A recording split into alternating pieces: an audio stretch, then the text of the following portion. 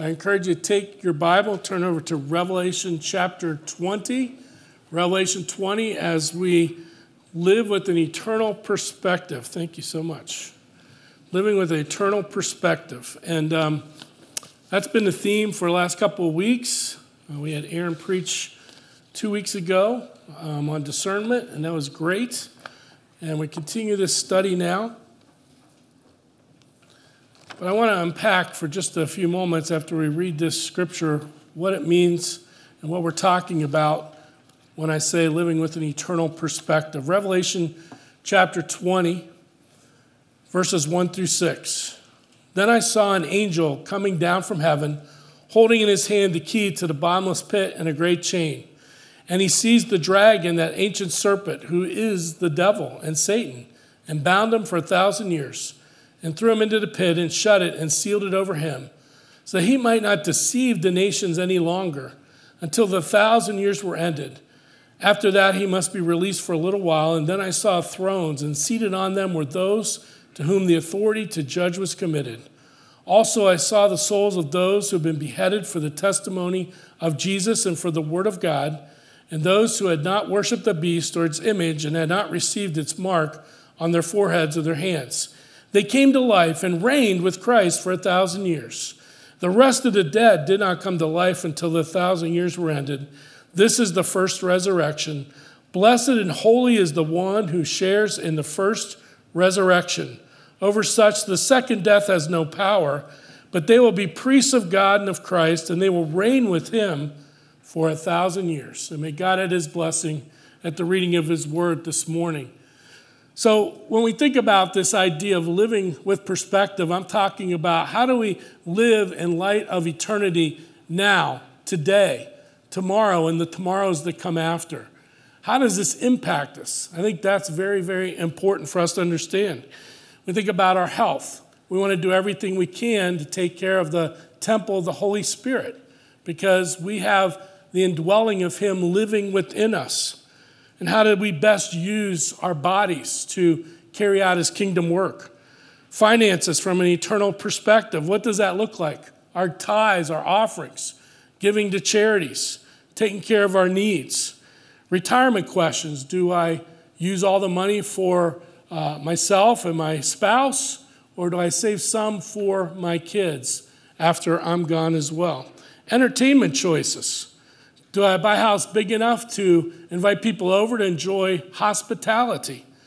Do I buy a boat, an RV? Do I buy a Corvette and join the Corvette Club and enjoy that, but also use that as a ministry opportunity to connect with people?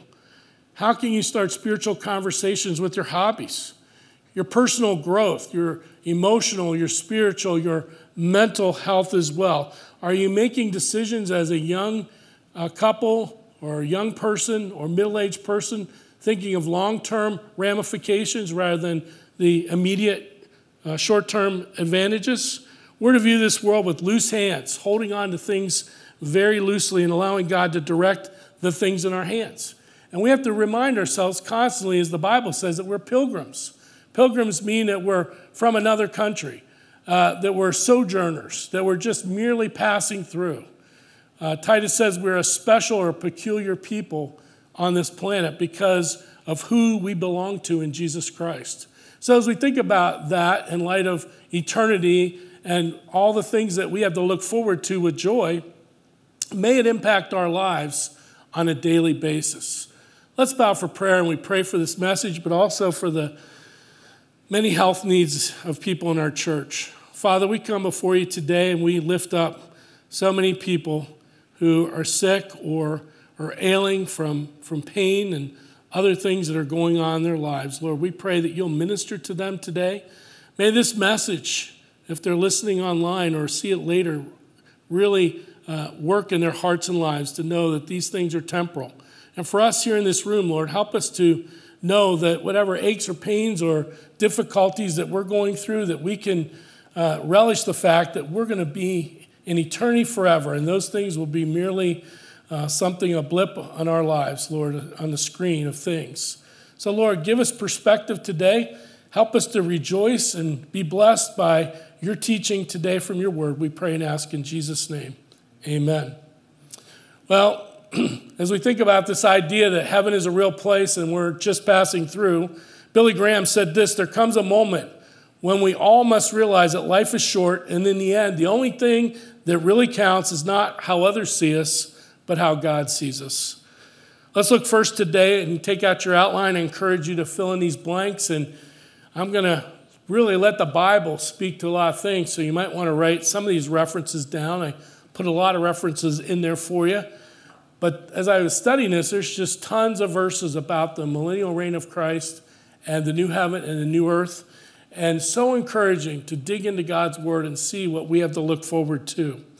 Well, let's look first today at what life will be like during Christ's 1,000-year reign on earth after his second coming. Now, up on the screen, you should see the chart. There's our chart that I gave out a few weeks ago. And if you can see it in the back, great. If you can't, I'm sorry, but it's pretty small.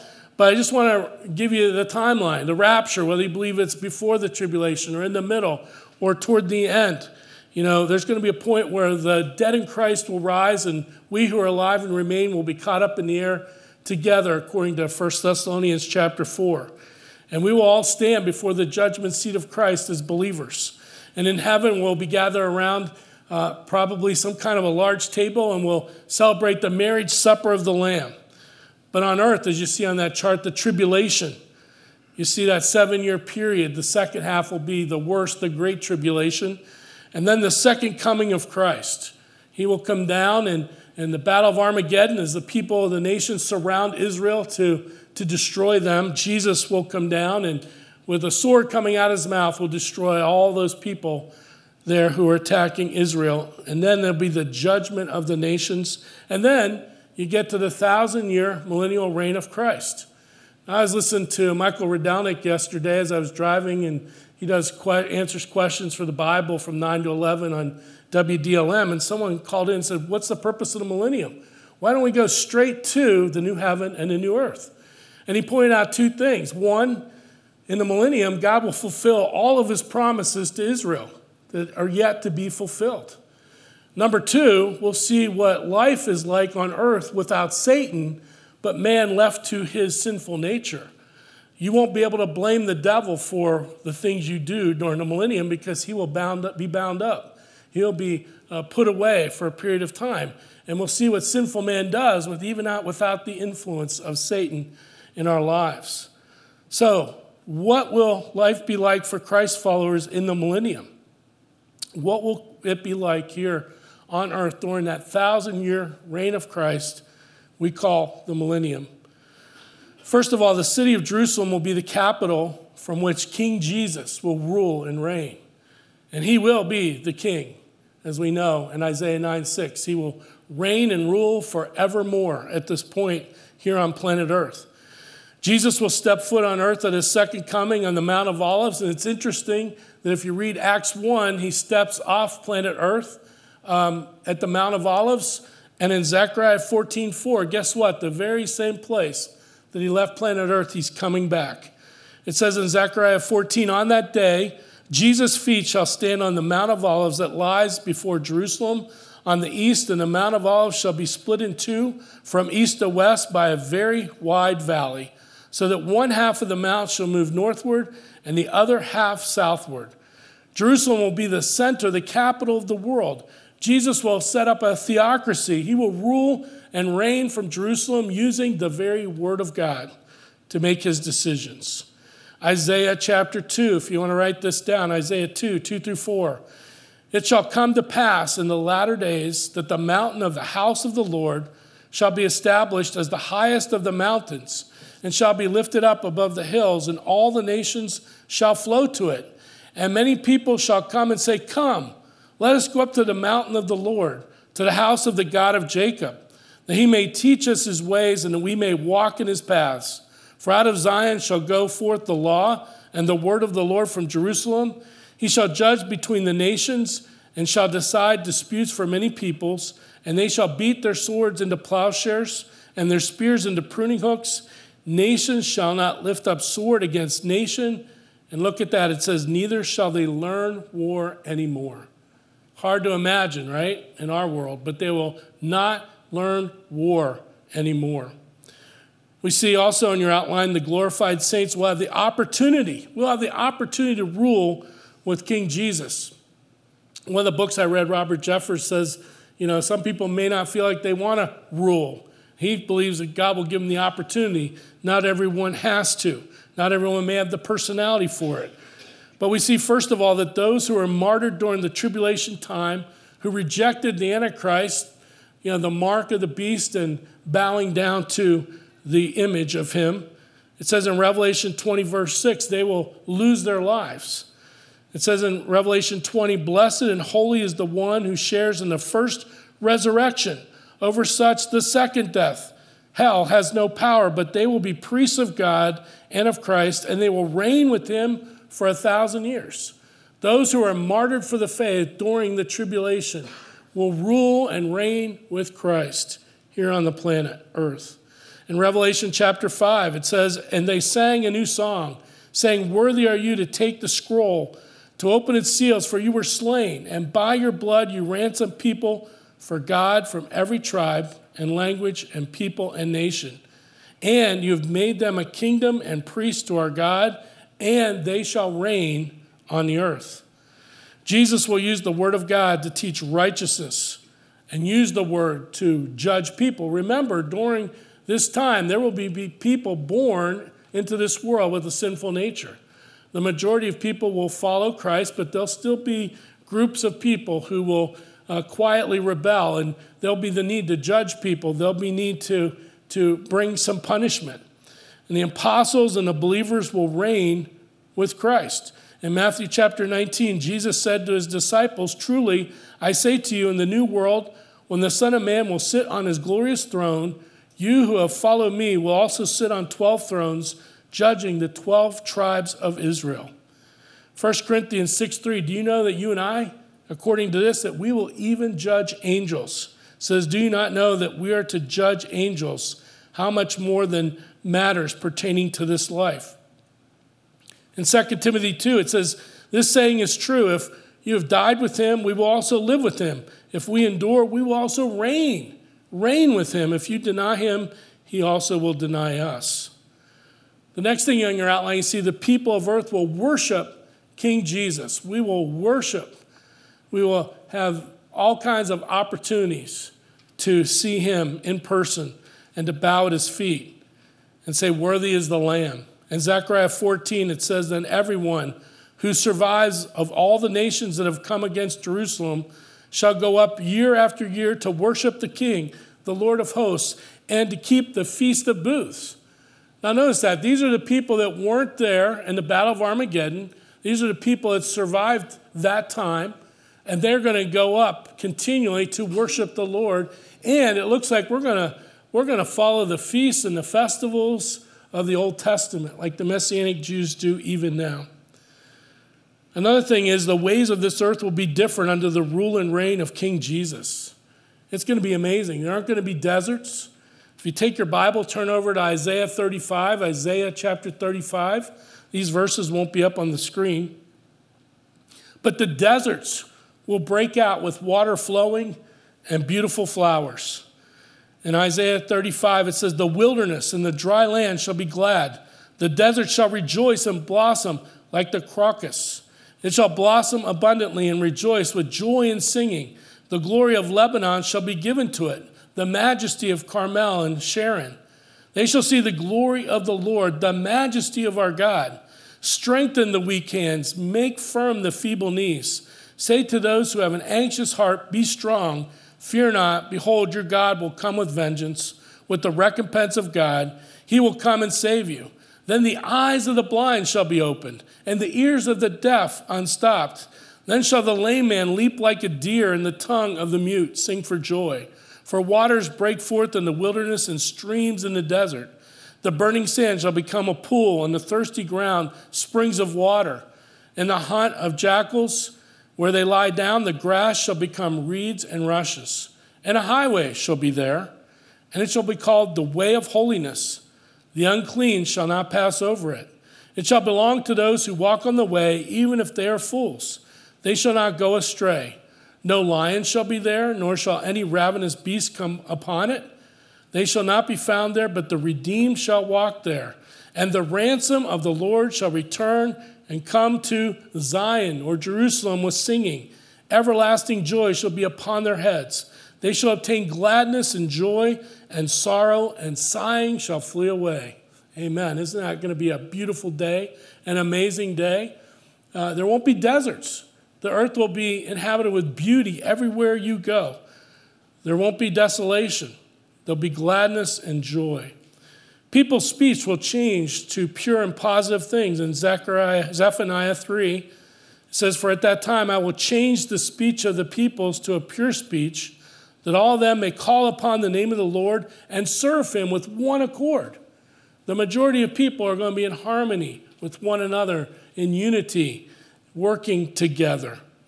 The animal kingdom will live in harmony with one another. The wolf and the lamb, according to Isaiah 65, shall graze together. The lion shall eat straw like the ox, and dust shall be the serpent's food. They shall not hurt or destroy in all of my holy mountain, says the Lord. Famine will be no more. In Isaiah 30, and he will give rain for the seed with which you sow the ground and bread, the produce of the ground, which will be rich and plenteous. In that day, your livestock will graze in large pastures. It will be the best of food, not just food alone. In verse 24, and the oxen and the donkeys that work the ground will eat seasoned or really good fodder, which has been winnowed with shovel and fork, and on every lofty mountain and every high hill, there'll be brooks running with water. I hope your imagination can kind of take over and think about all these beautiful and wondrous things that are going to occur. Life will last longer. In Isaiah 65, it says, "No more shall there be in it an infant who lives but a few days." No death for young little children, or an old man who does not fill out his days, for the young man shall die 100 years old, and the sinner 100 years old shall be accursed. And of course, as I alluded to, Satan will be bound for most of the millennium, so he'll be unable to influence and tempt people like he does now. But at the end of the millennium, he's going to be loosed. He will gather a group of people who aren't so interested in following King Jesus, and he will find them, and it'll be a pretty significant number. And he will once again attempt for the last time to overthrow King Jesus, but he will fail miserably. In Revelation 20, it says in verse 7, "And when the 1,000 years are ended, Satan will be released from his prison and will come out to deceive the nations that are at the four corners of the earth." That's everywhere.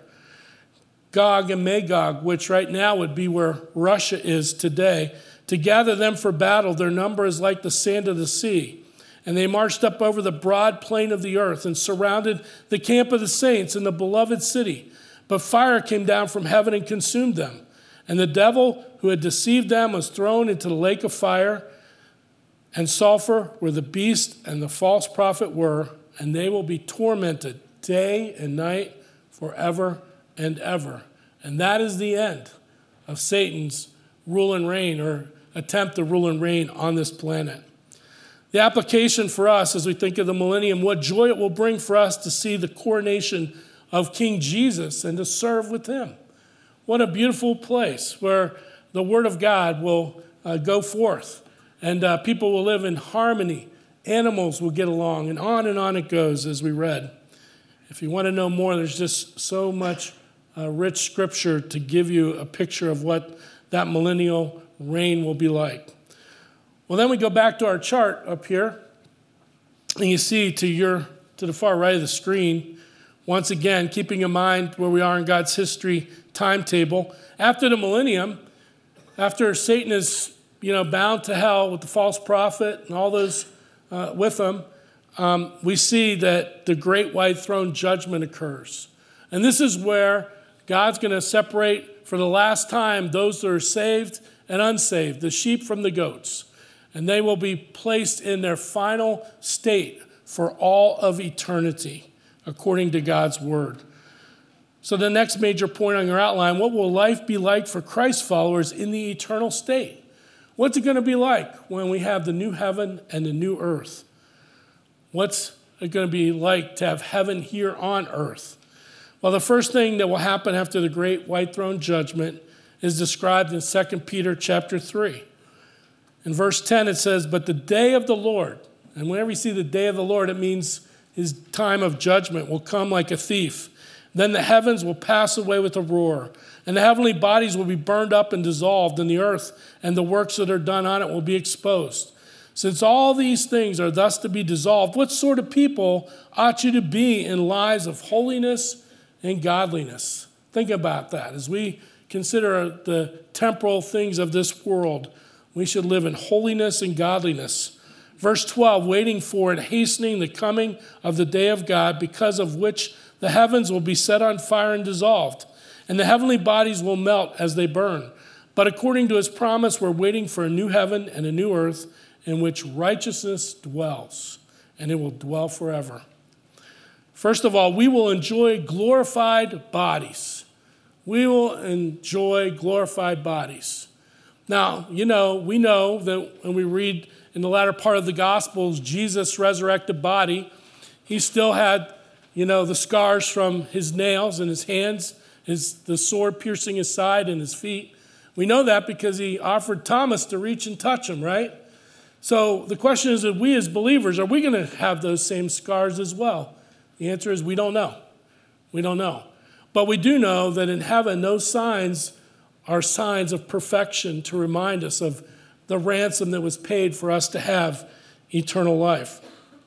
But I do know that we will have complete resurrected bodies that will never change and never perish. We won't face aging. In 1 Corinthians chapter 15, I invite you to turn there, a great passage of Scripture.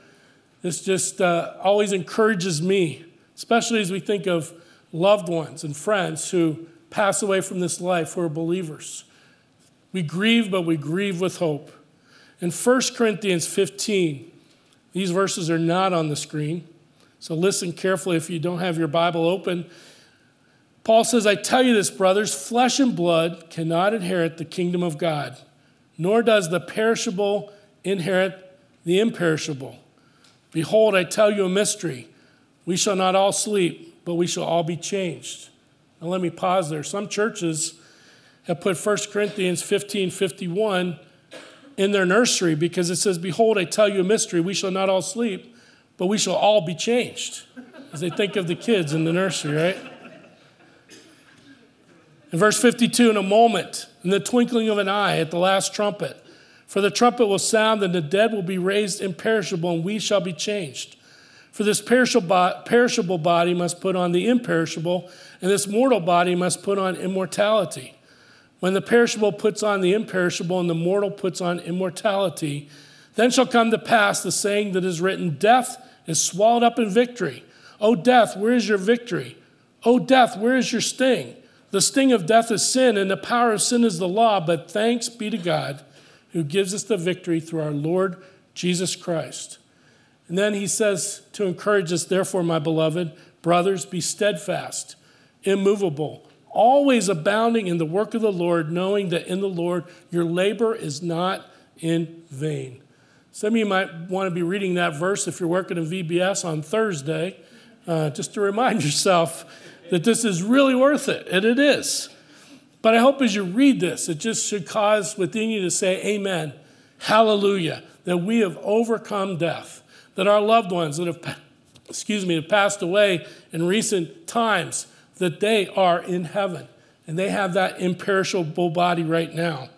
So this is the difference between going to a casket of a loved one or a friend and grieving, not knowing where they are in eternity, or grieving with hope for someone who has passed on, who knows Jesus Christ as their Savior. So as we age and our bodies aren't as flexible as they once were, and the wrinkles continue to come, the aches and pains grow, we can rejoice in the hope of a body that will be just like Jesus, eternal, perfect, ageless, and that will never, ever die. There won't be any disabilities or any disease. Carol won't need a wheelchair. My wife won't need a cane. We'll be in a place where all those things will be gone in distant memories. It's all because of Jesus and his resurrection power that makes this possible for all believers for all times. And then we will enjoy grand accommodations. Grand accommodations. Revelation 21 is one of my favorite scriptures to read at a funeral. And it says, "Then I saw a new heaven and a new earth, for the first heaven and the first earth has passed away." So this is the new heaven and the new earth for eternity. "And the sea was no more. And I saw the holy city, New Jerusalem, coming down out of heaven from God, prepared as a bride adorned for her husband. And I heard a loud voice from the throne saying, 'Behold, the dwelling place of God is with man. He will dwell with them, and they will be his people, and God himself will be with them as their God.'" Beginning in Genesis all the way to Revelation 22, God desires to be with his people. Verse 4, "He will wipe away every tear from their eyes, and death shall be no more. Neither shall there be mourning, nor crying, nor pain any more, for the former things have passed away. And he who is seated on the throne said, 'Behold, I'm making all things new.' And he said, 'Write this down, for these words are trustworthy and true.' And he said to me, 'It is done. I'm the Alpha, the Omega, the beginning and the end. To the thirsty I will give from the spring of the water of life without payment, because it's by grace we're saved. The one who conquers will have this heritage, and I will be his God, and he will be my son or my daughter.'" You know, it's wonderful to get new things. Back in the day, some of us probably still get newspapers, but isn't it interesting after you read the news, it automatically becomes, something to put in the bottom of the cage for the bird or placed in recycle, because the next day there's new news, and that's old. We think about just even going on the internet, and you read something today, and tomorrow it changes completely. Some of us can remember buying a new car and just getting in it and enjoying the smell of the new car. Then you put your kids in there, and a few days later, you didn't even know it smelled new, right? Because of all the stuff that gets spilled in it very quickly. Well, I got news for you. New is going to be new forever. We're going to always have that new car smell. We're going to have everything will stay new. Nothing will be stained at all. Randy Alcorn makes the case in his book on heaven that God may be restoring planet Earth and its inhabitants back to the way things were after creation, but before sin entered the world. This world could be much like the Garden of Eden was. Notice that God wants to come down and dwell with his special creation, man. He says there's not going to be any more crying or weeping. He will wipe away every tear. There won't be any more physical or emotional pain. What an amazing, amazing thought. If you have your Bible open to Revelation 21, reading further, then came one of the seven angels who had the seven bowls full of the seven last plagues, and spoke to me, John, saying, "Come, I will show you the bride, the wife of the Lamb." And he carried me away in the Spirit to a great high mountain and showed me the holy city Jerusalem coming down out of heaven from God. So the bride is the church. And we see coming out of heaven this new Jerusalem. And it says in verse 11 of Revelation 21, having the glory of God, its radiance like a most rare jewel, like a jasper clear as crystal. It had a great high wall with 12 gates, and at the gates 12 angels. And on the gates, the name of the 12 tribes of the son of Israel were inscribed. And on the east, 3 gates, on the north, 3 gates, on the south, 3 gates, on the west, 3 gates. And the wall of the city had 12 foundations, and on them were the 12 names of the 12 apostles of the Lamb. And the one who spoke with me had a measuring rod of gold to measure the city and its gates and walls. Verse 16, the city lies 4 square, its length the same as its width. And he measured the city with his rod, 12,000 stadia. Its length and width and height are equal. He also measures its wall 144 cubits by human measurement, which is also an angel's measurement. So to cut to the chase, the New Jerusalem is going to be about 1,500 square miles. Plenty of room to house all the saints of all time. There's going to be 12 gates, 4 on each side, and many believe it's going to be shaped like a cube. Some theologians think it'll look like a pyramid. But regardless, jewels will be used for the foundation. The walls are made of jasper. It will be so pure and transparent, you'll be able to see through it like glass. In Revelation 21, verse 18, the wall was built of jasper while the city was pure gold, like clear glass. The foundations of the wall of the city were adorned with every kind of jewel. The first was jasper, the second sapphire, the third agate, the fourth emerald, the fifth onyx, the sixth carnelian, the seventh chrysolite, the eighth beryl, the ninth topaz, the 10th chrysoprase, the 11th jacinth, and the 12th amethyst. And the 12 gates were 12 pearls, each of the gates made of a single pearl, and the street of the city was pure gold, like transparent glass. Can you imagine? The foundations are things that we think are so precious today. Where we would put cement, they will put these beautiful jewels. And of course, the names will be put on that foundation. I think it's interesting that Ruth Graham, the wife of Billy Graham, would often remind her kids this one thing. It's recorded in Anne Graham Lott's book, Heaven, My Father's Home. She would often say to the kids, just remember, the gold is the asphalt of heaven. That what we think is so valuable here will only be something that we walk on, that it will be the asphalt of heaven. The gates will each be made of single pearl. Think about how special that will be. In Revelation 21, finishing up here, verses 21 through 22, Revelation 21, 22 through 27, and I saw no temple in the city, for its temple is the Lord God, the Almighty, and the Lamb. And the city has no need of sun or moon to shine on it, for the glory of God gives its light, and its lamp is the Lamb. By its light will the nations walk, and the kings of the earth will bring their glory into it. And its gates will never be shut by day, and there'll be no night there. They will bring into it the glory and the honor of the nations, but nothing unclean will ever enter it, nor anyone who does what is detestable or false, but only those who are written in the Lamb's book of life. So to get into heaven, you've got to know Christ as your Savior. You've got to have the assurance that your name is written in the Lamb's book of life. And remember that God will be the light. From what I read in the tribulation, the sun and the moon will be destroyed. And so the gates of his dwelling will never shut. There'll be no crime. People can come and go as they want. There won't be any sin. Nations and people will bring honor and glory to God the Father, who's beyond worthy of all our praise. Only believers will be found in heaven. And then we will enjoy glorious worship. Glorious worship. Revelation 5, these verses are on the screen. John, having this vision, said, Then I looked and I heard around the throne and the living creatures and the elders, the voice of many angels numbering myriads and thousands of thousands, saying with a loud voice, can you imagine this?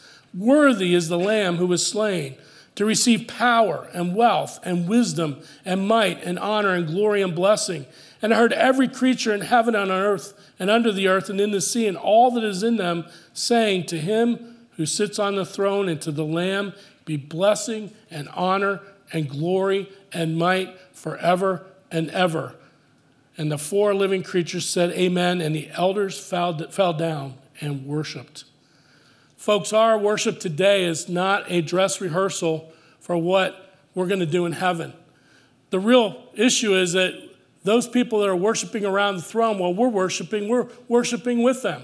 We're only separated because of the distance between us. Remember that. We join in with those who are worshiping around his throne today, right now. If you look in the book of Ezekiel, a section there, it alludes to the possibility that there is a temple in heaven that was much like the temple that was built here on earth, that was modeled after the one in heaven. So that's a possibility. And then we will enjoy a great opportunity to rule and reign with Christ. We've alluded to this. In Matthew 25, you remember the parable of the talents and how the landowner gave talents to three different men, different amounts. And of course, he encouraged them to multiply those talents. And two of them did, and he said, welcome into heaven and to your reward, and you will be given responsibility over many things. Of course, one hid it under the ground, and he took that one away and gave it to the one who had 10. The point of that story is that we are going to rule and reign based on some of the things that we do here on earth, our actions here. The saints will judge the world. As we said before, they will even judge angels. In 1 Corinthians 6:2, or do you not know that the saints will judge the world? Christ will give his authority, this is interesting, a few years ago, I realized this, that Christ will give his authority to judge, rule, and reign on earth back to the Father after the new heaven and new earth are created. He will relinquish his authority. In 1 Corinthians 15, it says, but each in his own order, Christ the firstfruits, the one who first rose from the dead, that is coming, those who belong to Christ. Then comes the end when he delivers the kingdom to God the Father after destroying every rule and every authority and power, for he must reign, Christ must, until he has put all the enemies under his feet. And then he hands the authority back to his Father. And lastly, we will have gargantuan fun. Gargantuan's the word there. Myths about God and heaven. There's so many myths out there. God's a cosmic killjoy. There won't be any fun in heaven. We're just going to be sitting on clouds and white robes with harps, and that's going to be our existence for all eternity, far from the truth. Isaac Asimov, who was an atheist, said this, I don't believe in the afterlife, so I don't have to spend my whole life fearing hell or fearing heaven even more. For whatever the tortures of hell, I think the boredom of heaven would be even worse. Mark Twain jokingly said, the advantage of heaven is the climate, and the advantage of hell is the company. Look at the world around us. See all that God created. He's a fascinating God. Heaven's going to be a place of eternal good, of endless joy, of beauty. It's going to be an exciting place where we will ever learn more about God and his universe. I believe that we'll be able to go on galactic tours, to go over to Saturn and find out why there's that ring of gases around it. And some of the things that we see in the Hubble telescope, we'll be able to go and have a front row seat to those places. It's going to be an amazing place, and we'll be blown away with God's creative forces in the universe. I think now all we know is probably a teaspoon of the creativity and the artistic beauty that God has out there in the universe. Another myth, heaven was just going to be one long, boring worship service. Worshiping God will be a central activity of heaven, but it will not be all that we do there. We can worship him as we travel the galaxies, as we enjoy something that we are doing. It tells us in Revelation 22, we'll even eat from the tree of the knowledge of good and evil, or the tree of life, and there we will have the healing of the nations. And so we will do all kinds of things, but our worship may come at specified times, I'm sure, but also while we're doing other things that we thoroughly enjoy. It talks about worship as a place that we're going to enter into rest. In Matthew chapter 10, verse 28, Jesus said, come to me, all who are burdened and heavy laden, and I will give you rest. Hebrews talks about that final rest in chapter 4 and other places woven through the book of Hebrews. But most importantly, and the greatest joy of all, is that we're going to see Jesus face to face. We're going to be with him. We're going to be with the Father and the Holy Spirit always. And just think about what it'll be great to sit down and talk with our loved ones who've gone on before us, to sit down and have a conversation with Paul about some of the things that he did. Why in the world, after you were stoned, you went back into that city? That would be one of my questions to ask Paul. We could ask a lot of questions of these people that we read about in the Bible. Our application is this. We can only imagine what it'll be like to live on a restored planet as God created it to be. We can only imagine what it's going to be like to live on a restored planet, the planet Earth as God created it to be. When you think of all this and more, I hope it brings our trials and tribulations into perspective. We can endure no matter what comes our way in this life, knowing our future reward and home for eternity is heaven. So here's our key thought. How will you and I live here on earth this week as God's stewards, knowing that we are just passing through? That we have all that for us. That Jesus said he's got a place prepared for you with your name on it, and that your rewards are going on. You're depositing into heaven's bank even now as you serve him here on earth. How will you and I live here on earth as God's stewards, knowing that we're just passing through? Well, as we conclude today, Malcolm Muggeridge, one of my favorite writers, he was an atheist for many years until he interviewed this little lady called Mother Teresa. And after he interviewed her, he couldn't get away from the fact that of her joy in the midst of all that suffering, he became a believer in Christ. He said this near the end of his life, This quote's up on the screen. For myself, as I approach my end, I found Jesus' outrageous claim ever more captivating and meaningful. Talking about the resurrection of the body and a glorified body. Quite often, waking up in the night as the old do, I feel myself to be half out of my body, hovering between life and death. With eternity rising in the distance, I see my ancient carcass prone between the sheets, stained and worn like a scrap of paper dropped in the gutter, and hovering over it myself like a butterfly released from its chrysalis stage and ready to fly away. Are caterpillars told of their impending resurrection? How in dying they will be transformed from poor earth crawlers into creatures of the air with exquisitely painted wings? If told, do they believe it? I imagine the wise old caterpillars shaking their heads. No, it can't be, it's fantasy. Yet, in the limbo between living and dying, as the night clocks tick remorselessly on, I hear those words, I am the resurrection and the life, and feel myself to be carried along on a great tide of joy and peace. It's interesting to me that the next to last verse in the Bible, in the book of Revelation, Revelation 22:20 says, Maranatha in the Greek, come Lord Jesus, or in the King James, even so, come Lord Jesus. I hope and trust that that is the cry of your heart today. Think about these questions as we get ready to pray. How much weight do you put on your earthly possessions? Do you view your life as if you're managing God's property? What are you going to do this week to deposit into the bank of heaven on your behalf? Let's bow for prayer. Father, we just thank you for your word. We read many, many verses today just to let your word reverberate in our minds and our thoughts because it illumines us. It challenges us. It encourages us. It gives us great hope and joy for the future. Lord, we thank you for that eternal state that we have to look forward to. Yes, we have a lot of things to go through until we get to that place. And so does this planet have a lot to go through before it gets there as well. But Lord, we just thank you for that ultimate joy that will be at your right hand where there's pleasures forevermore, as the psalmist says in Psalm 16:11.